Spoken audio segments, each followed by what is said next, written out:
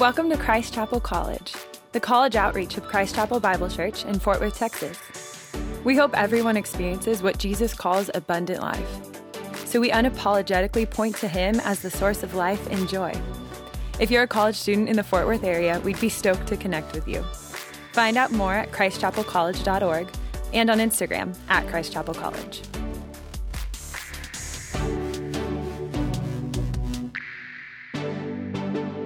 I'm excited to get to preach God's word to you today. If you have been tracking with us, if you've been in this series and been around this year, you know that whenever this TV rolls out, we don't use the TV often, but when we do, you know it's because we're taking a huge chunk of scripture. And so today we are going to get the joy of getting to study all of chapter 14 of Romans. And so we're going to put it up here. We realize that you can't see all of this in the back. That's okay.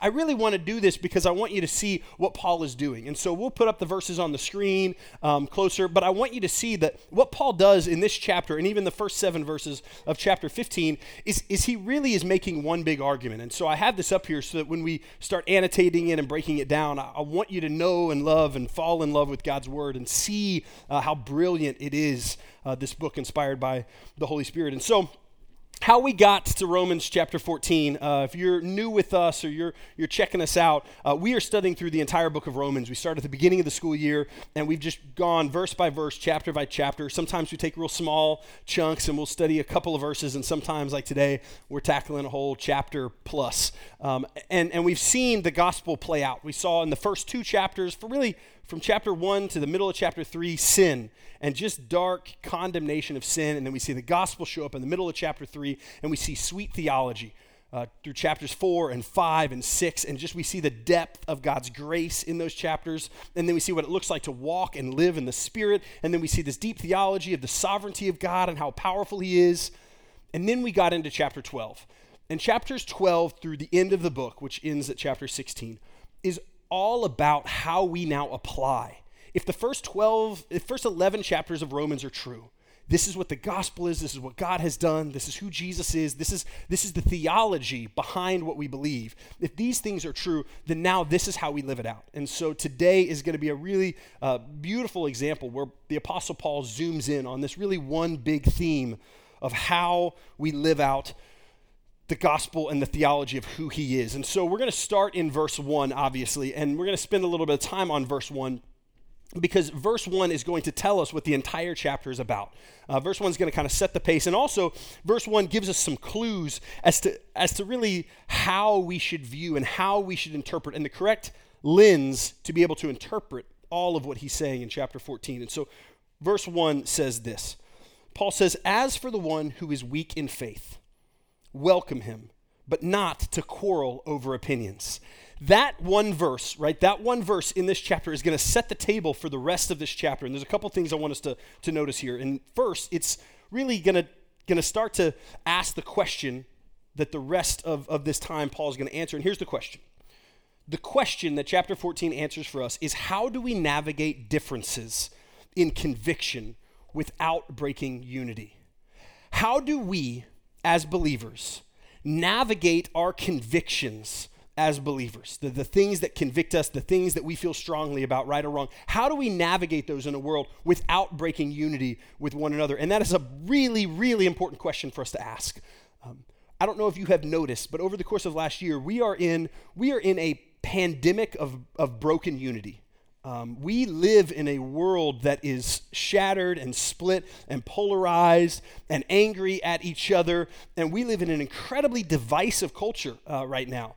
And I mean, you can post a black square on your Instagram and be instantly accused of being a pagan social Marxist, right?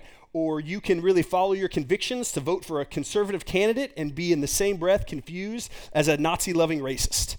And those are the poles, right? And so we have this vitriolic attack of each other in the world that we live in, where we cancel each other left and right. We make massive assumptions. If somebody does something, we put them in a camp. We make all kinds of slippery slope assumptions to them, and it's divisive. And so this question of how do we navigate convictions, right, without this broken unity, how do we do that is incredibly relevant to us. That is what he answers the entire chapter of really what it looks like to do that as believers.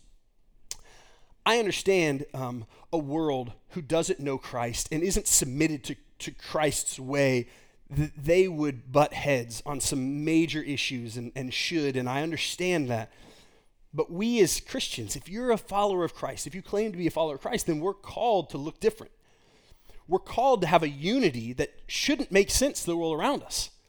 The world around us should see a unity within people who maybe have slightly different ideas and political leanings and ways they approach certain convictions in their life, but there is a unity to us, and what that does is a broken world that's angry at each other looks at us and says, what is going on?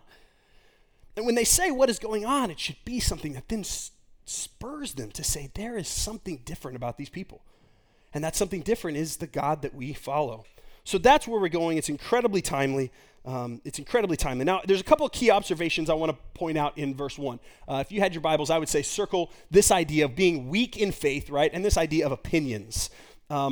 Here's something that I think is super important for us to understand.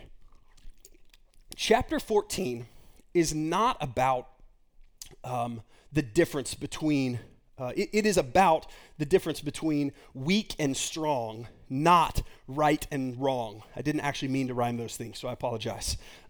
It's not about what is right and wrong, doing what is right and wrong. It's about this weak and this strong faith. And so there's a really important distinction that we're going to really camp out on here in a little bit, but that's important for us to realize that is what this whole chapter is about, is not this person's wrong and I'm right, but instead, this person's faith is weaker maybe, and my faith is stronger. Or that person's faith is stronger and my faith is weaker. Not a right and wrong, but a stronger and a weaker.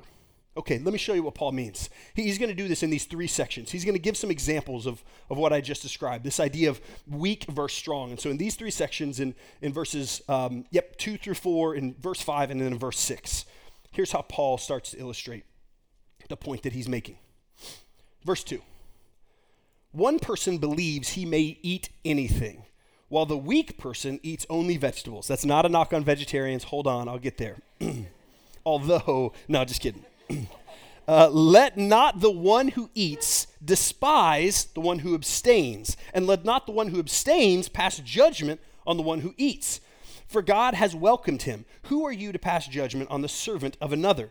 It is before his own master that he stands or falls, and he will be upheld, for the Lord is able to make him stand. So we have this idea of someone who eats meat, somebody who doesn't eat meat. I'll unpack that here in a second, but I want to show you the other example. Verse 5. One person esteems one day as better than another, while another esteems all days alike. Each one should be fully convinced in his own mind. And then verse 6 says this: the one who observes the day observes it in honor to the Lord. The one who eats, eats in honor of the Lord, since he gives thanks to God, while the one who abstains, abstains in honor of the Lord and gives thanks to God. Here's what's going on.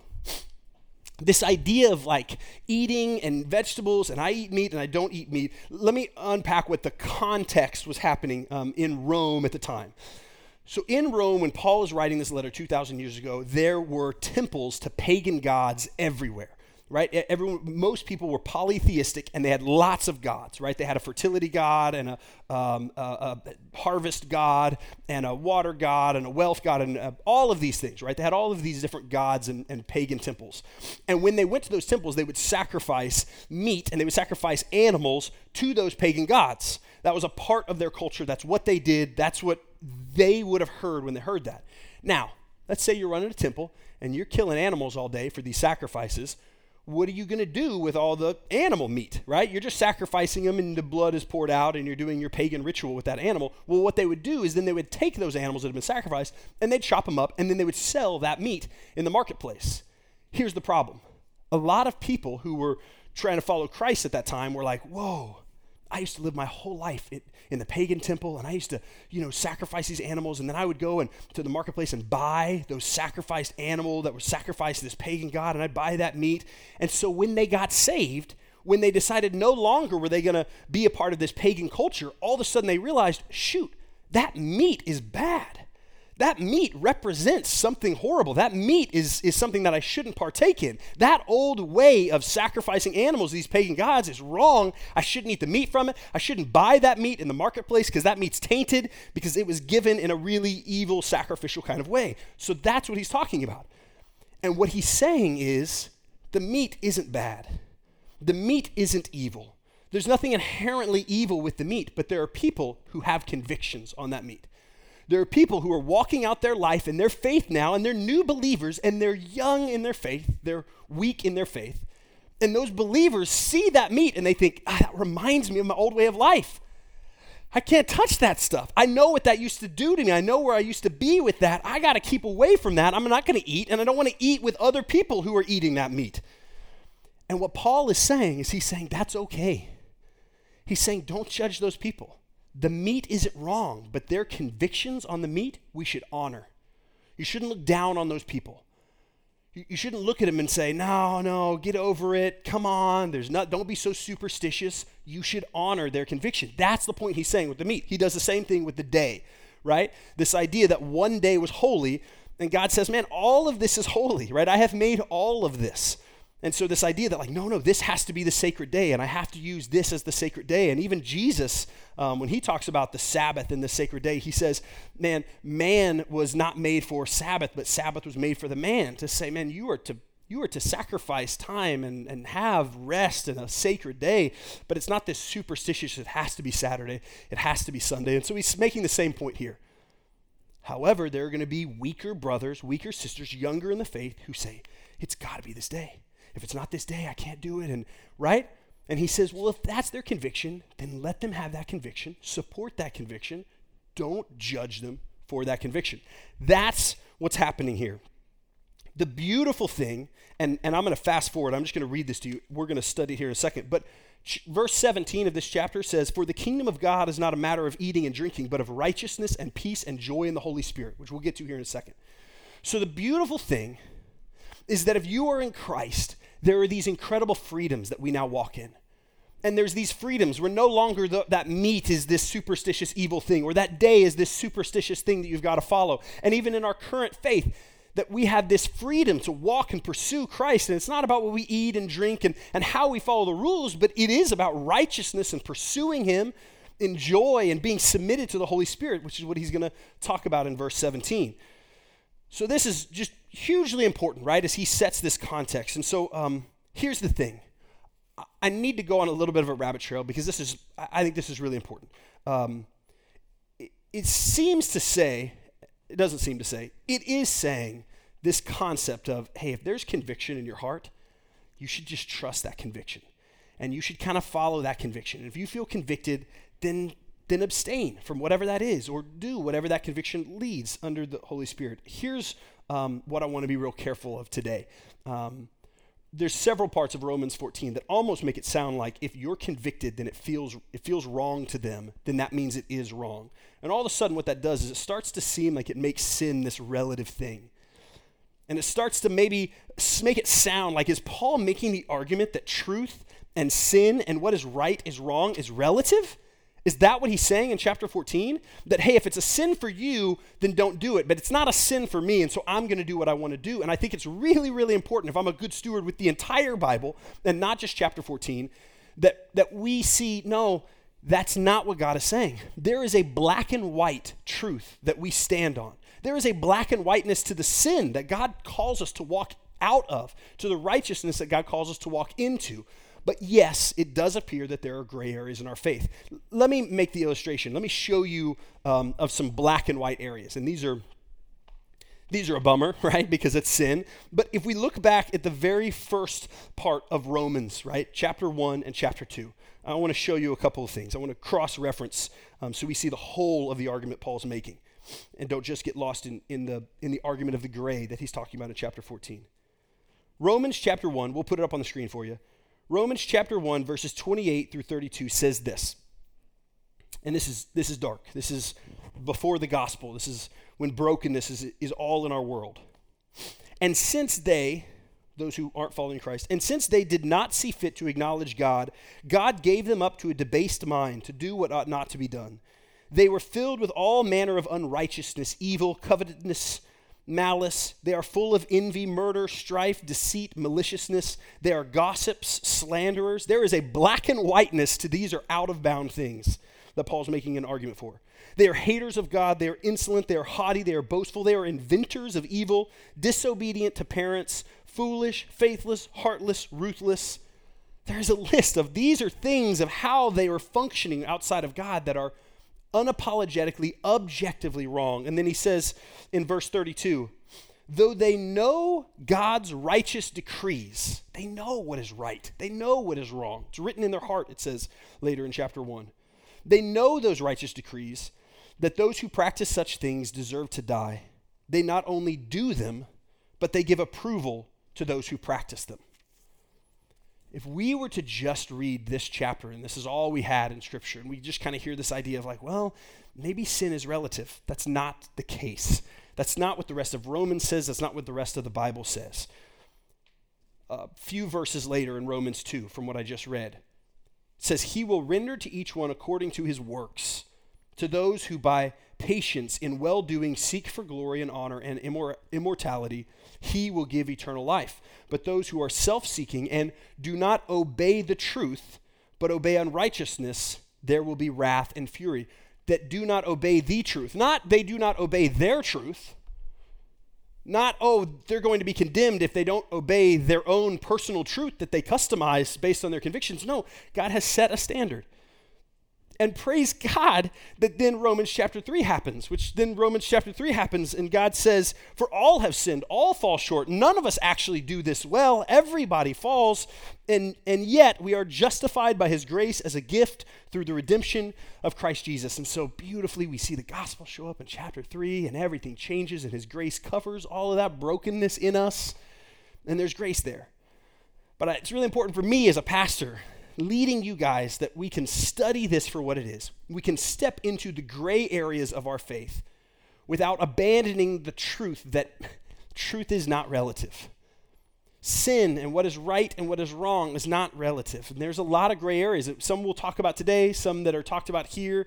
If you want to continue to navigate those and figure out, well, what are other gray areas? We find that out by studying God's word, not just by deciding what we want. Not just by deciding what's comfortable for us. How you answer the question, what is truth, what is right and what is wrong, how you determine right versus wrong is going to dictate a lot about how you submit to God. And if you are building your worldview, which I'm going to warn you, this isn't new to you, the world we live in says, man, let your feelings be your guide. Let your feelings be your guide and your anchor to what is true and what is untrue. If it feels true to you, then it's true. And if it feels untrue to you, then it's untrue. And if it feels right, then it's right. And I would just warn you and caution you. There is beautiful grace. There is definitely some gray areas in Scripture that we can study and chew on and give grace and trust people that they've got convictions and we've got convictions. That's an important distinction. But that we don't break unity over those gray areas is important. But we also don't want to swing so far that we've made truth a relative thing. That's dangerous. And if we do that, I'm worried about the 75-year-old version of us who looks back and thinks, what was real? What was true? God sets these boundaries of what is right or wrong, not because he's this arbitrary, arms-folded jerk of a father. He sets objective boundaries in our life because he loves us, because he's called us to a life and a life abundant. And he says, look, this is how to live in a way that you will flourish and you'll experience joy. And will it be easy? No, it won't be easy. Good things aren't easy. It'll be difficult at times, but submit to this way and there is life and there is life abundant. And in those ways that you mess up and blow it on a constant basis, my grace will cover you if you're in Christ. And so praise God that I don't have to stay within these boundaries out of fear. I get to stay within these boundaries out of joy and jubilee that he still forgives me even when I wander out. And it's this incredible relationship that those who follow Christ have. But what do we do with those gray areas?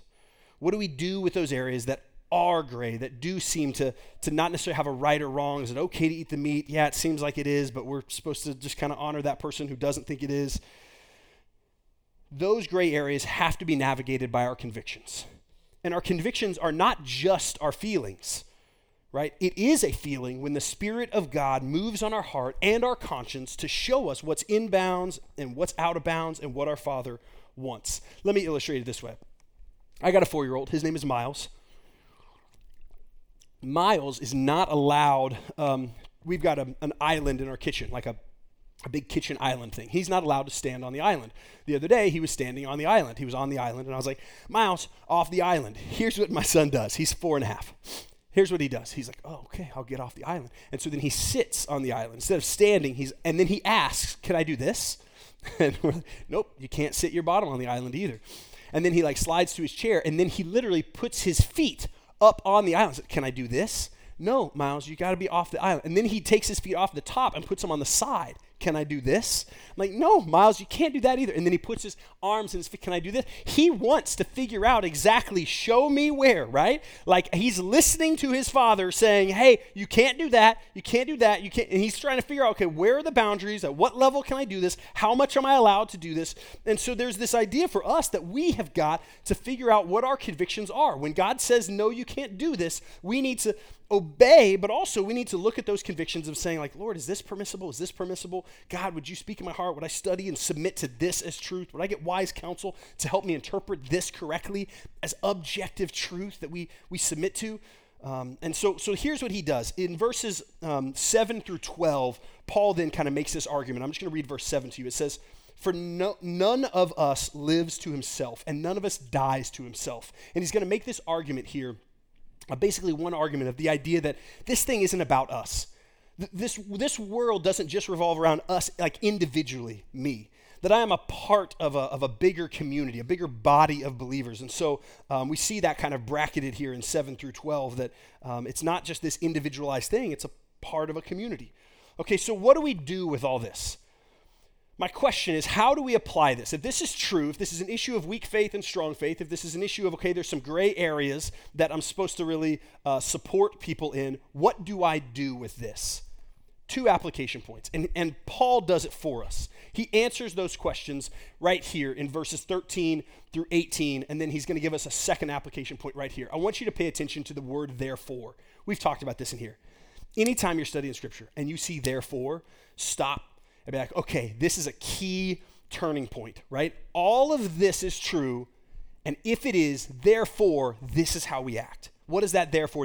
And here we go. So verse 13 and on says this. Therefore, let us not pass judgment on one another any longer, but rather decide never to put a stumbling block of hindrance in the way of a brother. Here's the truth. Here's the big idea. Here's what we're to learn and walk away with as an application of, if there is this gray area, how am I supposed to navigate it? We are commanded not to judge. That's how I'm supposed to navigate it. I am commanded not to judge those who have sensitive convictions. Right? So people whose convictions are sensitive towards one of these gray areas of the faith, I'm commanded to not look down on those people. Look how Paul continues to elaborate in verses 14 through 18. I know and am persuaded in the Lord Jesus that nothing is unclean in and of itself. There's nothing wrong with the meat. There's nothing wrong with the meat. But it is unclean for anyone who thinks it unclean. Their personal convictions. For if your brother is grieved by what you eat, you are no longer walking in love. By what you eat, do not destroy the one for whom Christ died. So do not let what you regard as good be spoken of as evil. And there's that verse 17 again. For the kingdom of God is not a matter of eating and drinking, but of righteousness and peace and joy in the Holy Spirit. Whoever thus serves Christ is acceptable to God and approved by men. Guys, we are commanded not to judge. We're commanded not to judge other believers who have more sensitive convictions. Look, if it's true that gray areas exist, which it is, therefore we're commanded not to judge with those who struggle. Let me give some personal examples. I've got a friend who he only listens to Christian worship music, and he doesn't listen to any other music, right? I think he actually listens to Christian worship music and Christian music. Like not just worship, but like Christian artists, which is kind of like normal artists, but not as talented. So, just kidding. My cousin's in a Christian band. I only say that because he might be watching. Right? So they only listen to Christian music, and that's great. That is great. That is a conviction that he has. That is not a personal conviction I share. But if he's in the car with me, then I'm going to let him choose what we listen to, right? Or we're not going to listen to anything, right? And so for those reasons, I'm not going to look down on him and judge him and say, oh my gosh, you're so JV in your faith that, you can't even listen to a little bit of other you can't even listen to any secular music, right? I don't judge him for that conviction. Another one is this, and I know this doesn't really touch you guys in college, but it's alcohol. Yeah, we're going there. Listen to me carefully. You can't go to the bathroom during this point I'm going to make, because if you only hear half of what I make, I'm going to call you out if you stand up to go to the bathroom. There is nothing inherently evil that I can find in Scripture about alcohol. It's in the Old Testament. It's in the New Testament. Jesus made wine, and it was really good, like it was the good stuff that he made, right? There's nothing inherently evil that we see from Scripture about wine and about alcohol. That's not an evil thing. Now, having said that, this is why you can't go to the bathroom right now. Having said that, we do see a very clear line on drunkenness. Right, and we see what the result of alcohol can easily be is drunkenness. And we see that there's a clear boundary to say, man, if you are drunk, then you are missing out on the abundant life. You are using that as a coping mechanism. You're not walking in the confidence that I can give you, because you need to have alcohol in your system to be able to be yourself or feel like yourself, and that's dangerous. And our Father is saying, I have something more for you. And so we see a clear line of drunkenness being out of bounds. Alcohol is not evil. Drunkenness, God says, hey, that's not what I called you to. Get back in bounds. The other thing, too, that we see, unfortunately, because of chapter 13, what we studied a couple of weeks ago, is this idea that we're to submit to the laws of our government, whether we like them or not, as believers. The laws of our government are that we're not supposed to drink until we're 21. And so for that reason, because of Romans 13, not because God's up there and he's like, oh my gosh, you're 20 and you had alcohol and it's evil and that's Satan's drink and you just drank some of it. No, but because we submit to the laws of our government, we say, okay, I'm going to abstain in that way. And if the laws change next year to where it's 18 is the legal age, then that changes. If it changes till it's 50, then that changes, right? Then I'm going to have a lot of wine in my house that I'm just going to have to really age and mature for a good long time. I got a good bottle of bourbon that I'm just not going to be able to drink until my 50s, but it's going to be so good because it's going to mature really well. Right? We're called to stay in bounds in those ways. Drunkenness and even underage. Now, if you're under the guardianship of your parents and you're at dinner and you guys get wine at your meal and your parents, do that, and then fine. Then that's a personal conviction that you say, okay, that's not a stumbling block for me. I'm not getting drunk with my parents and I'm under their guardianship, and so I'm going to order some wine with my parents, or I'm going to have a margarita. And that is this thing that we navigate as believers, but it's this gray area of our faith. Now, if you're around somebody who says, whoa, I do not drink, I can't drink, I don't want to be around alcohol. You have roommates, you have people who say, man, I don't want that. If you look at them and think, golly, what a prude, what a legalist, what a self-righteous. If you start judging that person for their convictions, you're out of bounds. We're not called to judge them. There are going to be people who struggle differently, who see those things differently, who have different stories. And as believers, not only do we submit to rules and laws at times in our government that we're like, I wish I didn't have to, but under Christ, I will. We also say, okay, I'm going to not judge somebody, even though that's not my conviction. I'm going to give you one more example, and I'll be quick on this one. The Bachelor. I hate The Bachelor. I hate it. I'm going to give you an example of I am the weaker brother. If I am around The Bachelor, I get angry, right? I'm in my office, and I'm like spending time with Jesus and like just deep quiet time, and I just Shekinah glory, and I'm glowing, right? And I walk out of the office, and my wife is watching The Bachelor, and I just start cussing, right? Just kidding. I don't cuss. That's a sin. I don't. But it's this thing for me that I hate that show so much. But I know some of you don't have that same conviction and you love watching train wrecks. And so it's like, cool, great. I don't. And for me, it drives me crazy. But I can't judge you, right? There's nothing inherently evil. If you were to go on that show, come and talk to me, and I'd like to give you some pointers. Like don't go on the show would be point number one. But that's the idea, right? That okay, in that situation, I'm the weaker brother. I can't judge someone else who has different convictions than I do. Okay, here's the second application point. Ready? Second application point. we've got this block here in your text of like, okay, he's really made this point of, okay, therefore, if this is true, therefore, and then right here he does the same thing. He says, so then, which is really another way of saying therefore. In fact, if you have an NIV Bible, it actually says, verse 19, the word is therefore. This is the ESV. Sorry, that was nerdy. Here we go. Ready? This is what it says. So then, let us pursue what makes for peace and for mutual upbuilding. That's the big idea here of this application point. Do not, verse 20 says, do not, for the sake of food, destroy the work of God. Everything is indeed clean, but it is wrong for anyone to make another stumble by what he eats. It is good not to eat meat or drink wine and do, listen to this. It is good not to eat meat. Remember what that meant. There's nothing wrong with it, but it is good to not eat meat, right? And to not drink wine or do anything else that causes your brother to stumble. The faith that you have, keep between yourself and God. Blessed is the one who has no reason to pass judgment on himself for what he approves, but whoever has doubts is condemned if he eats, because the eating is not from faith.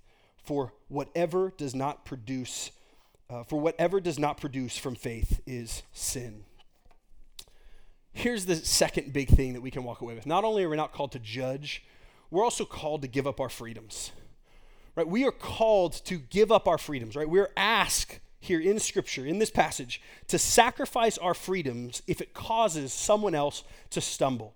And by stumble, if somebody else doesn't want to be around it, can't be around it, they've got personal convictions around that, not only am I not supposed to judge them, but I'm supposed to give up the fact that there's nothing actually wrong with it. There's nothing inherently wrong with anything not Christian music, but I will joyfully not listen. I'll listen to whatever they want because what the gospel commands me to do, this sacrifice, give up my freedoms for someone else. It's this beautiful thing, right? Alcohol. You guys are living in this world of it. Would you be willing? Not because God needs you, not because he's got the checklist and he's watching your Thursday night, but because you submit to a God who says, hey, help them not to stumble. There's so many people who don't know how to just have a drink, especially in college. Right? There's so many people who are going to struggle with that, and one drink isn't one drink. And are we believers who care about unity and care about obeying God's word to the point where, not because we think it's evil and it's Satan's juice, right? But because we say, I love the Lord and I'm going to submit and I don't want to cause this person to stumble. And maybe I'm of age and they're not, and so I'm just not going to put them in a place where maybe they'd be tempted to break a rule. Maybe I've watched them really struggle, or they've admitted to it, or I feel conviction that they struggle and they don't even feel it. So I'm going to try to encourage other activities for us to do. Man, would we be willing to sacrifice our freedoms? Yeah, we're free to do that if we fall within those guidelines, but would we give that up? And then there are people who I just won't drink around. I won't drink around them because, man, I don't want to cause them to stumble. For me, right, to have Italian food without a glass of wine, it confuses me. It's like Cane's without the sauce. It's like, why would you do that? Like, what is the point of that? And yet, if I'm having Italian food with somebody, my brother is struggling. He went through AA and NA. And so there's seasons in my relationship with my brother. It's like, okay, I'm just not going to have wine. Would God be displeased if I did? No, there's nothing wrong with me having a glass of wine. But I want to love my brother well, and I want to joyfully give that up. God, what happens if we do that? What happens if this room of people catch fire, love the Lord, not out of legalism, but out of a love for other people, and just say, I'm going to surrender the things that, yeah, I have the rights to do, but I'm going to surrender them for this season, for a specific season in college or a specific season this semester, because I want to love people well, and I don't want them to stumble. That's what Paul's saying. That's what he's saying. I got another one too, and I want to be real sensitive with this one. I'll be quick. I realize, man, eating disorders are such a crippling thing and such a pervasive thing in this season of your life. And if that's you, you are not alone, okay? You are not alone. And there's a lot of help and a lot of freedom. And we've seen a lot of women and men who've struggled with that. And that's a real thing. But that's something that I think you need to look at, of saying, okay, the way you talk about food and engage with food, if you're around other people who maybe struggle with that, and maybe you don't struggle with it, but maybe it's a way to say, okay, I want to really go above and beyond and really be really supportive and sacrificial to other people who maybe I've got convictions, maybe they're struggling with some stuff in that world. And you know what that looks like in the houses and in your roommates. And man, what does it look like to just be constantly pushing towards unity, to not cause people to stumble? There's a lot of gray areas. How do we know what they are? We study this. We find wise counsel and we continue to study this. That's application. We don't judge. We don't look down on people whose maybe faith is younger or what he says weaker, and they're going to kind of need those hurdles. We also are willing to give up our freedoms, but how and why? Let me end with this. Let me end with the how and why we do this radical command. Why would we do that? Why would I give up my freedoms? And how do I do that? Here's what I want to end on. Chapter 15, verse 1 through 7. It's the very next 7 verses after 14. This is what Paul says. We who are strong have an obligation to bear the failings of the weak and not to please ourselves. Let each of us please his neighbor for his good, to build him up.